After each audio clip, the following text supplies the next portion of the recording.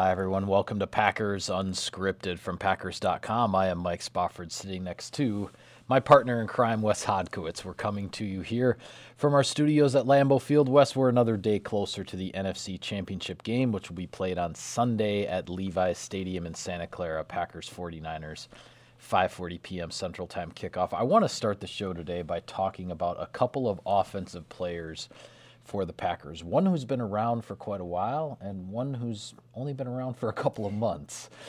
First off, the one who's been around for a while, wide receiver Davante Adams.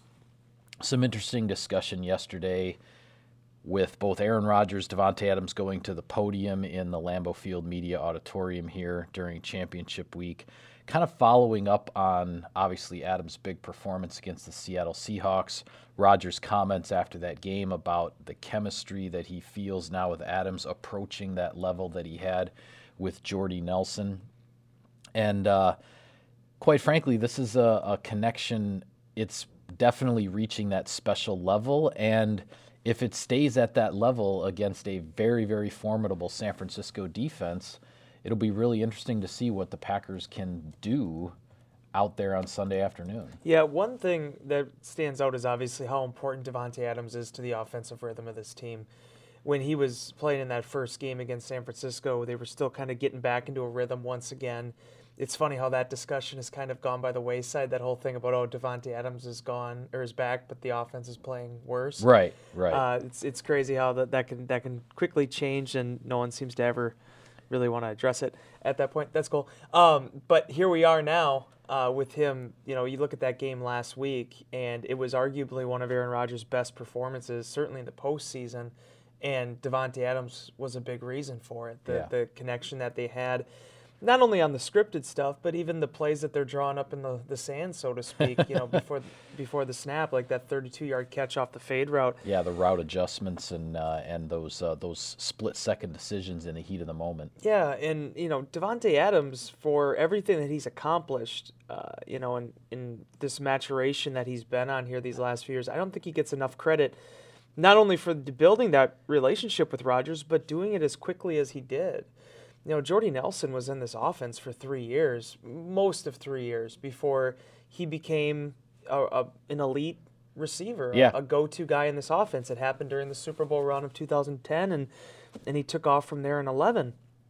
But Davante Adams, for all intents and purposes, was doing this right off the bat. He had performances like that in his rookie season. Now, he was the third option, but he still was an important part of that NFC Championship run.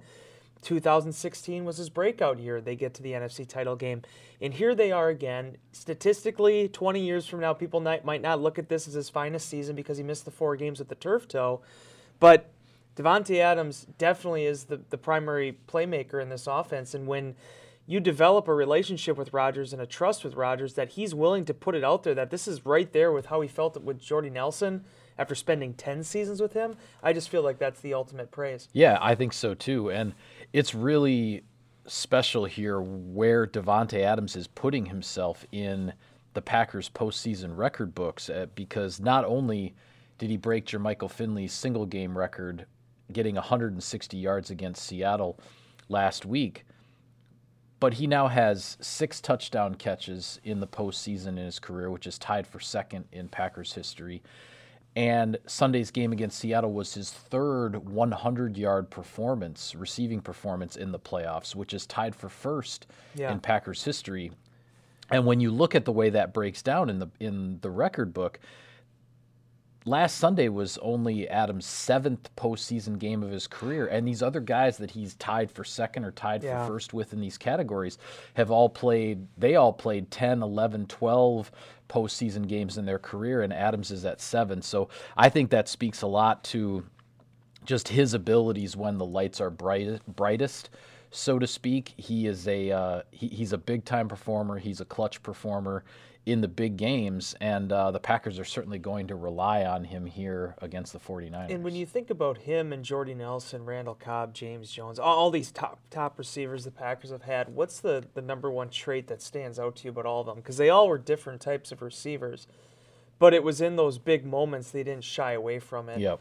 Davante Adams, if it's 4th and 1, and we've seen plays, I think Detroit was one of them, where it's 4th and 1 and they need a yard, And Yeah, that was a big time conversion there. That was a crucial part of that comeback. yeah, and you need a yard and you need to be able to move the chains. And Davante Adams is it. He's that guy. He's become that guy. And for so many years, that was Jordy Nelson Yeah. and Randall Cobb and the guys that are just, when the chips are down, who do you trust? And for Rodgers to have that faith in Adams at this juncture of his career is incredible. And the other thing is, too, this is an offense that I think it's always been rhythm based. We've talked about that since the beginning. Even when they do some of the unscripted stuff and playoff schedule, the way that they move the ball down the field and the momentum that they derive that from, it's all based on rhythm. And I think one of the things I've always said was, when you look at Nelson and probably James Jones in specific, I feel like Adams encapsulates both of their games, both of their strengths. He can run the stop routes. He can be consistent. He can look for the chains and move them.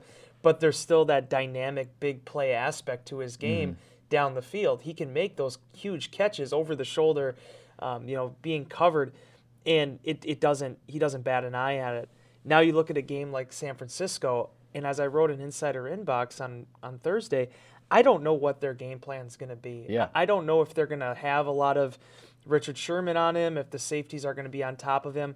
But as he was speaking at the podium as part of the news conferences on Wednesday, he doesn't really care. He feels like he's going to be able to win and get open. And that goes back to the very beginning with him. And he kind of expounded on that about whether he was at Fresno State or even back to his high school days, he always felt like, if I run my route better than I know I can, you don't know what I'm going to do. So I inherently have the advantage in that. Then you want to throw in the athleticism, the vertical, the 40 times, those type of things. Footwork, That's what really separates him. Yeah. So it's been really fun to watch. And again, he's 27 years old. He's in the prime of his career. Conversely, I think Jordy's 27-year mark was in 2012. So, I mean, Davante Adams, there's a lot of football left to be played, and he's on path to be a real special player. Yeah, well, I had asked Aaron Rodgers when he was at the podium yesterday. I asked him specifically about Adams. We all know that Rodgers has thought very highly of Adams throughout his career from the day he arrived. And as you said, the performances, a couple really big performances he had as a rookie. But I asked him, okay, so is there something about Adams' game that is different this year that is leading to you to talk about make the comparison to the connection that you had with Nelson? And Rodgers basically pointed to one thing, and it's Adams' memory. He focused on recall was the word that he used. And I remember conversations that I've had for doing yearbook stories and other features and stuff with Rodgers and Nelson, and all of the conversations they talked about that they would have, whether it would be in the hallway outside the meeting room or on the sideline at practice or on the sideline during a game, talking about all these different things that would come up in the past. Hey, do you remember this from Miami in 2014? Or how about that against the Giants in 2012? And Rodgers and Nelson had that. And what Rodgers was saying is that he's hearing Davante Adams bringing those types of past moments and past situations up in conversation now a lot more often. His recall is getting to the level that Nelson's was. And we all know about Aaron Rodgers' encyclopedic memory when it comes to everything that's happened, every third down situation in this stadium or that season or fourth quarter, first quarter, whatever. I mean, his mind is incredible in that way. And he's able to develop the connection with the receivers when they start to remember things in much the same ways that he does. And I think that's where this thing is headed now with Adams. Yeah, because everyone, it's been a big line and conversation people have had for years now about being on the same page with Rodgers. And I think one of the things about it is, everybody, I'm sure you did it too in college, you have your group reports. And if you're a tremendous student and you know the material really well, if you have 4 or 5 people in your group and you can lead that group, okay, could you still get an A if everybody else is just kind of lackluster and maybe not pulling their weight? Yeah, you're probably good enough to do that. But what can you accomplish when you surround yourself with people that are just as motivated as you are, just as well researched as you are? Right. You can get a lot done. And I think when people always think back to 2011, there was obviously a lot of talent there, but there was a lot of people that were at the peak of their athletic primes, but also very dedicated to their craft. And Davante Adams learned from all of these guys. He's known James Jones since I think he was in high school. Right. You know, growing up in the yeah, Bay they have Area. a connection that goes way back historically. He worked with Jordy Nelson, you know, for 3 years. He'd been with Randall Cobb for the past 4 years. These guys all left those impressions on him of not only how to approach your business, but how to lead. And I feel like when he was thrown into that role, he was welcoming to it. And there's going to be receivers here in the next few years. Allen Lazard might even be one of them now, that there are going to be guys coming in. There's going to be that next Davante Adams. There's going to be that next Randall Cobb. In so much to say, you're not going to get the identical guy, but you're going to get players, young receivers that he's going to have to mentor, just like Nelson and Cobb mentored him. And I think he really understands that, appreciates it, and knows that the more he understands and the more that he can recall, the better it's going to make that group project for Rodgers and the Packers. Yeah, no question about it. Well, I mentioned we'd also talk about a player who's only been here a couple of months with regards to this offense, and I'm referring to running back Tyler Ervin. Packers picked him up in November, I guess late November, maybe it was? Yeah, I think yes. I believe his first game was at Washington. Yeah. Threw him in right away on returns, punt returns, kickoff returns, made a quick impact there. But the interesting thing here about the evolution of his involvement and his impact on this team is now what he's doing on the offensive side. We've seen some jet sweeps, handoff pitch type of plays. We've seen him run some wheel routes out of the backfield. No pass receptions or deep connections down the field, but those are in the playbook as well.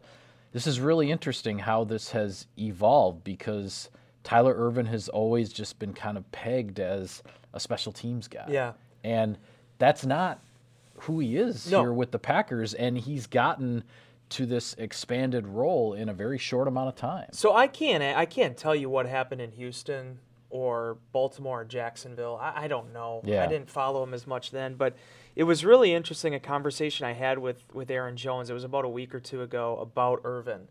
Because he's the one that came up with the Swervin' Irvin nickname and was been really complimentary of him. And I just was Jones who came up with it? Okay, I didn't realize that. So it was funny, at least in the Green Bay locker room. Maybe he had it elsewhere, but he is incredibly familiar with him. And I thought that was interesting. I'm like, because to be honest with you, I didn't know anything about Tyler Ervin until the Packers claimed him. And he said, yeah, it went back to my time at UTEP, because he would look at the league leaders, the leaders in the country in terms of rushing. And there was this little, smaller back, much like himself, at San Jose State that was just running over everybody. Yeah. And Ervin had 2,500 total yards his last 2 years there, in addition to everything he did as a returner. Right. And it was funny to me going back and looking at the scouting reports of him getting the 2016 draft, because he was a fourth-round pick of the Houston Texans, and everybody was drawing these comparisons. Jamal Charles, Darren Sproles, that this guy could be a really dynamic playmaker, and at the time it looked like the Texans were going to pair him with Lamar Miller. So in 3 years with Houston, he only had 19 touches offensively, in addition to what he did at kickoff and punt returns. They eventually moved on from him. He lands in Baltimore on their practice squad. They move on from him, and then he ends up being claimed by Jacksonville. The thing that ties this all together then is Aaron Rodgers going to the podium and talking about the conversations he had with John Wojciechowski and with John Eric Sullivan, the Packers personnel directors, in that the Packers have had an eye on Ervin for some time, and all the stars finally aligned for him to come into Green Bay. So whether it's the Packers personnel department or whether it's Aaron Jones, this guy really hasn't surprised anybody. But seeing what he has added to those jet sweeps and those pre-snap motions, it's important, because it seemed like all year long the Packers were kind of searching for who that guy was going to be. Trevor Davis did it a little bit. Geronimo Allison did it. Allen Lazard did it again last week. Yeah. But with Ervin, for the first time that I can recall last week, you actually saw him start to be utilized in that pistol formation with the two running backs, and the Packers are running plays off of that. For a guy that wasn't on the roster 6-7 weeks ago, when you talk about differences and why this matchup could be different, I just think that this adds a new wrinkle that San Francisco is going to have to prepare for. Yeah, I mean, it's definitely a change-up, and in some ways it was born out of necessity because Irvin started getting more snaps on offense when Jamal Williams was injured and he was being rested, particularly in the Detroit game, the regular season finale in Week 17. But then it's just the more snaps that Irvin got on offense, the more Matt LaFleur and the offensive coaches were saying, Tyler Irvin isn't suddenly going to get the ball 20 times on offense, not when you have Aaron Jones and Davante Adams and whatnot. But the coaching staff felt like, hey, there's a role for this guy. There's a way that we can use him, and we're going to continue to use him moving forward. So much like, Jay Sternberger, in a sense, the rookie tight end who spent the first half of his rookie season on injured reserve and then was activated. Now, he's only made one catch. He made his first NFL catch last week. But we've seen him 17 yards, though. What's that? After the penalty. Yeah, with the 15-yard penalty tacked on. But we've seen him get more and more snaps here down the stretch as the season goes along because every time he's in the game, the film shows an impact of some kind. And that kind of stuff doesn't go unnoticed. So even though, here we are talking about two guys that are getting upwards of a dozen or even 24 snaps on offense here as the Packers are in the postseason. They were getting 0 in the first half of the season, but it just goes to show you how a team doesn't stay static. It doesn't stay the same. There's this constant evolution, and Matt LaFleur and the offensive coaches have certainly paid heed to that. Well, and this is why I also like this move for Brian Gutekunst because, there was a time there that he was, the Packers were kind of getting sort of railed on for trading Trevor Davis away. Yeah. And, I think that took a lot of people by surprise. They got a 6th-round draft pick for it. I'll admit it took me by surprise, Yeah. just based on how we had seen Davis being used in training camp and the preseason games and whatnot. I thought they had sort of the niche for him on offense and that they wanted to use him in that way, but then they decided to move on. Yeah, so he goes to Oakland and they claim Trey Smith, and things didn't really work out with Smith, and they try again and they go and find Tyler Ervin. Yeah. Now, the one benefit to that, because a lot of times you want to keep your core as consistent as possible through the season, but again, this is a conversation I think I've said before on the show, but I go back to the talk I had with Tim Mastey years ago. If you're a specialist, if you're a returner, if you're even on specialty, like the playbook isn't as expansive. You can come in and make an impact, whether it's a kicker, punter, returner, long step, what have you. Yeah. You can slide in, and Irvin has done that, and I think it's a credit to Gutekunst because, they wanted to get better on their returns. They also were able to get some draft equity for it, but they were able to eventually, through that process, find an answer. And, I think I want to say, Dallas Morning News-wise, or with Rick Gosselin's ratings, I think the Packers are probably going to end up in that 15 to 20 range for special teams. Yeah, they're going to be somewhere in the middle of the pack. Which, when you consider where things were looking in the middle of the season, it's just incredible what Irvin has been able to add both on kickoffs, returns, and punt returns, in addition to the fact that the Packers are covering a lot better. And for Matt LaFleur and his coaching staff to say, we're seeing what this guy's doing on special teams, we think he can help us on offense, that's the life of an NFL coach, and that's the life of an NFL team. Understanding your personnel, learning what their strengths are, and finding ways to implement it. It doesn't matter which phase of the game it is. Yeah. I mean, we covered that Detroit game a couple weeks ago. Jamal Agnew is catching passes, and they're doing things with him with the Lions. So, I mean, that's just the way this game goes. And for the Packers, if you're looking for difference makers, if you're looking for reasons to believe this game could be different, it's not going to be Tyler Ervin probably having 150 total yards, but it could be a punt return. It could be an end around that goes, well and breaks for a explosive gain. All these things are things that have to be in the back of your mind. So for Ervin, as Aaron Jones says, adding a little bit more lightning to this offense, that all creates more mismatches potentially for Green Bay to exploit. Yeah, well, one other thing I want to get to before we go today, Wes, we'll switch gears to the defensive side of the ball for a minute. Some of the conversations that were going on in the locker room with players after practice yesterday, it was interesting. Blake Martinez shared with a few reporters, including me, I'm going to be writing about this on our website actually later today, that when the team came back from the blowout loss in San Francisco, you're heading into a regular Monday. You're going to come in. The coaches are going to show certain aspects of the film. It's sort of like a full team, film review study.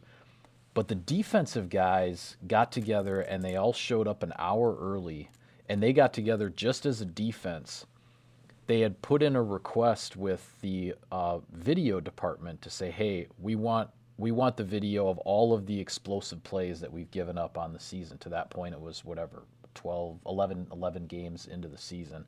We want video of all the explosive plays. We're going to look at them. We're going to try to, get to the bottom of this. And they spent an hour in the film room together going over this stuff and in essence discovering that the communication on the defensive side of the ball, there were too many assumptions being made about, okay, this is my job and this is that guy's job.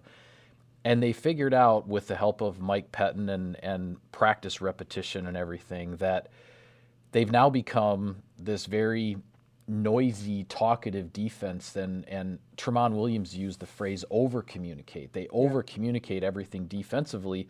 And it's a big part of how this unit has cut down on the explosive plays.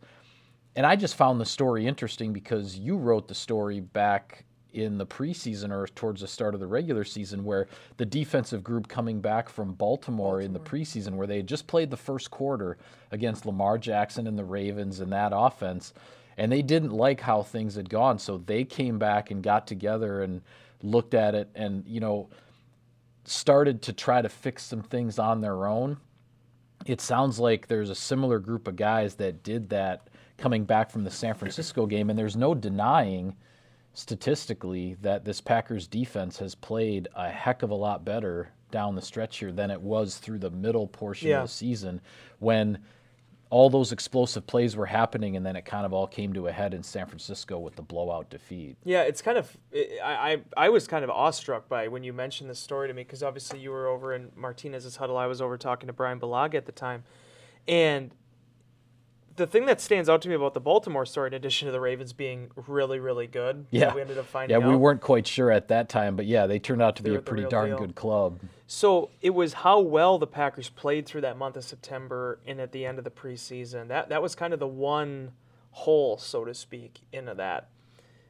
For them to do this again after the San Francisco loss, to me, that's again revisiting, taking stock of where you are, and trying to find ways to improve for the final stretch. And it's been very coincidental that Green Bay played as well as they did in September, and they played as well as they did defensively in December after both of those conversations. Yeah. The thing that stands out to me about the over-communicating thing, because it's one thing just to say it, right? It's one thing to say, oh, we're going to over-communicate, we're going to work on that. But this is the way I kind of look at it.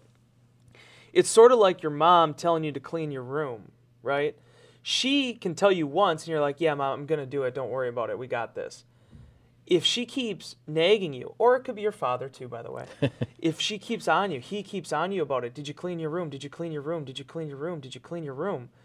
Eventually, you're going to be like, all right, fine. I'm going to clean the room. I got this. All right, we're good. And you're going to do it because you want to be done with it. Yeah. And I look at this very similarly with this defense. All these guys know what they're doing. They've been studying this thing since April. Some of these guys have been in the defense for 2 years now with Pettine. They understand the responsibilities, everything like that.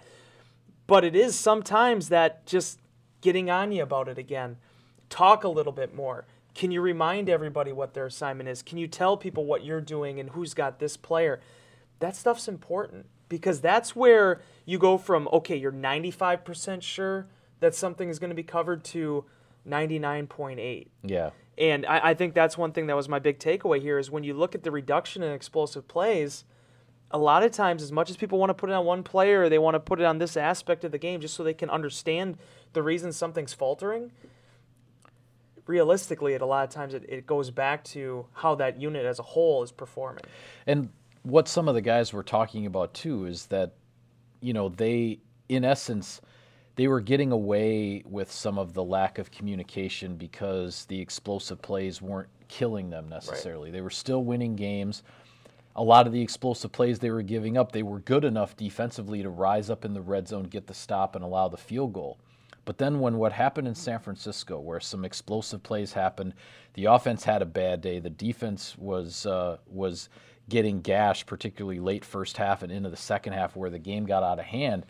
Suddenly they look at it and go, okay, well, it really cost us, and if we want to get to the Super Bowl, if we want to make a playoff run, that 49ers team, that's the level that we need to get to. So it was, I hate to use the the overused phrase wake-up call, but in a sense, that San Francisco game really was the wake-up call for the defense, that it's like, okay, what we've been doing, the 49ers prove that what we've been doing is not going to cut it. Yeah. And so they had kind of the players-only meeting type of thing with the film session that then led into the rest of the full team review of what happened in San Francisco. And Tramon Williams point blank said he doesn't think that the team would be where it is right now. They wouldn't be as good a team as they are right now if what happened in San Francisco hadn't happened. He says it turns out it was a good thing, as much as, yes, it's the game that has decided this championship game being played out west as opposed to Lambeau Field,